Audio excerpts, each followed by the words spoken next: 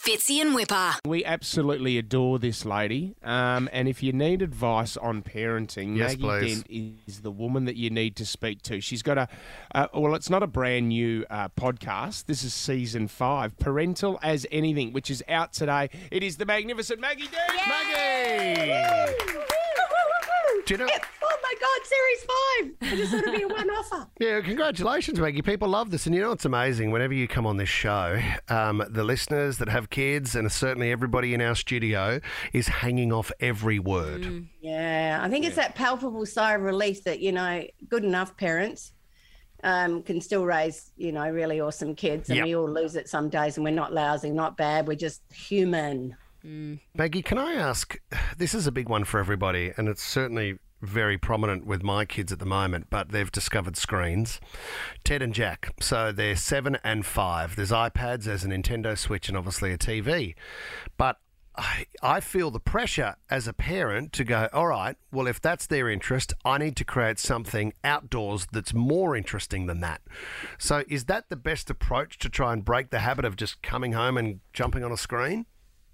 You're absolutely right, because we know that especially, right up to 10, there's so many developmental things that are still growing in our kids. The critical window's up to 5, and my heart aches, when I see parents distracting their kids with a screen, while they go shopping, because that's actually where you're supposed to be talking about where the bread is and the milk is and what that is and no funny colour and what colour yogurt do you want. So we're not getting as much language, but you're absolutely right. The other things is an absence. So it's the displacement effect of screen. So that means our kids don't spend as much time outside, which means their melatonin levels can be different. That means they don't sleep as well. We also need them to run around adjusting their eyeballs. We've had an increase in myopia, which we believe is, because the eyeballs need to stretch. But if you're looking at a screen that's really close by, we have 4-year-olds turning up at physiotherapists with chronic posture problems because they haven't hung by their body weight to strengthen their shoulder girdles and their wrists, and they can't write. So can you see? It's a really important thing. Look, okay. It's worse than I thought. Versus screen.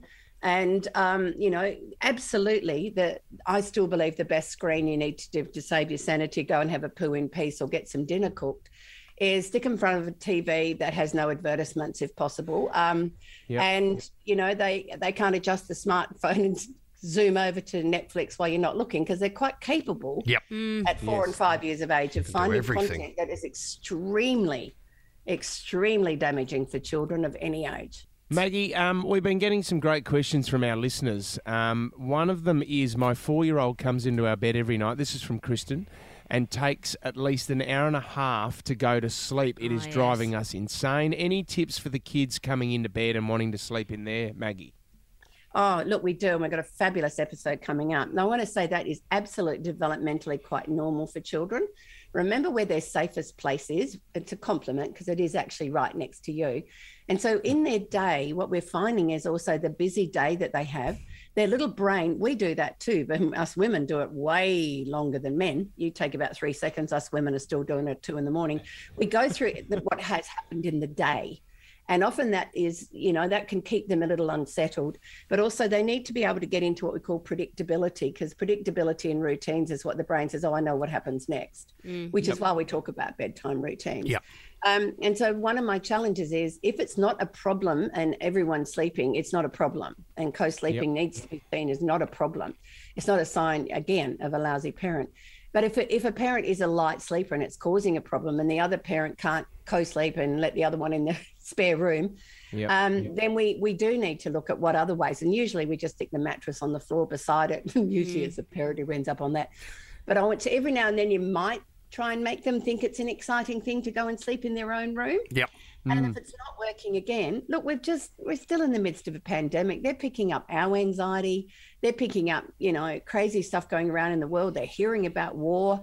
No wonder they want to get back in our bed. We've just had massive floods. So our kids are in a heightened world. Their safest place is next to their safest place up. So one day you will dread it because they want to sleep with someone and you don't like that person. Maggie, what about this one? There's a fine line, and I don't know where it is, but of how hard to push them. And I'll give you an example. I signed the boys up for nippers. They didn't want to do it. And I just don't know where that line is where I say to them, look, I'm never going to force you until you have to do that, but I want you to trust me when I really encourage it. How do you get them to do things if they're not? Yeah, okay. So the very first thing is one of the biggest drivers, even with little children, is that they do want to have some agency and autonomy in making those calls. So once again, they can come home and all my mates are doing soccer, so I want to do it. Yeah. Where in actual fact, it might be a lamb or a low energy child who can do it for 2 weeks and then just needs not to do it anymore. So again, we actually have that insight that they don't have. So we might sit down and go, okay, so this is the deal. We might forewarn them that there are going to be some mornings it's going to be really cold and you won't want to go. But you know what? When you've signed up, we actually have to turn up because it's about a team. And also there'll be times when you might have to sit on the sidelines and instead of being on because it's not your term, and that might be a little bit uncomfortable. So we forewarn them about some of the things that they may be challenged with. Then we say, now, how are you feeling now about doing it? Or would you like to leave it another year when you're older and got bigger muscles or stronger or more braver? Right. And then we kind of give them a bit of a sense of what is to come, because sometimes I just want to do it because woohoo. I think they're the things we have to factor in when we talk to kids, and not make too many commitments. But if we're going to stick to one, your deal is you've got to do at least half the season. Okay. Right? And if you're going to pull out, you've only got 4 more weeks, 3 more weeks, 2 more weeks. Sure. And then usually by then, if they've really actually, it's a bit more fun than I thought. They sometimes finish it. All right, Maggie, let's go into the teenage years now, because we've got a 12-year-old, a beautiful 12-year-old. Here we go. He's very reserved, a lovely boy, but he is turning 13 this year. And there's already signs now of a bit of pushback with mum and dad. Stacey's also written into the show and said, at what point do teenagers stop being jerks to their parents and hating life? So what do we expect over the next couple of years, Maggie?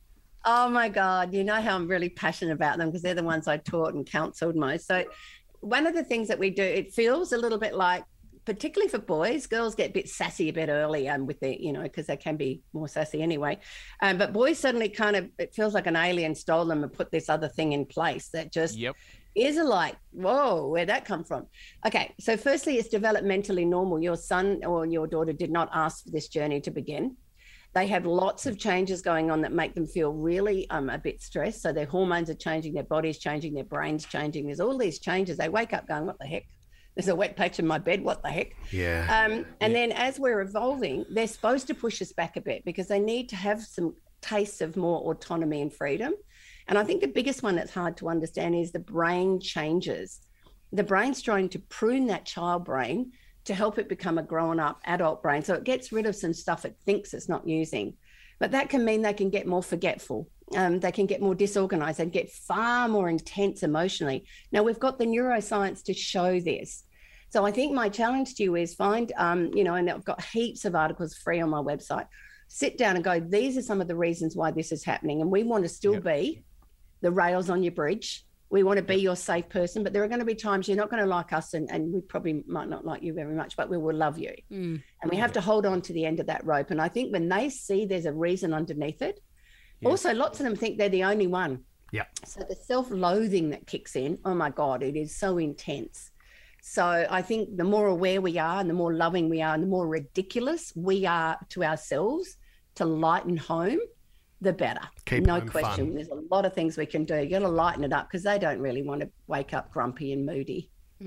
Very good advice, Maggie Dent. We love you, Maggie Dent. We always do. Season 5, Parental As Anything. You can get it. It's the ABC podcast. You can get it wherever you get your good podcasts from. It is the best. If you are having troubles as a parent, this is where you have to sit down and listen to Maggie. We love you, Mags. Thanks you so much for coming on the show. Thank you. It's got so desperate with one of my sons. He's had to listen to my podcast. Doesn't want to pick up the phone. Oh, that's funny. Thanks, Maggie. Bye, Maggie. Bye-bye. Fitzy and Wippa.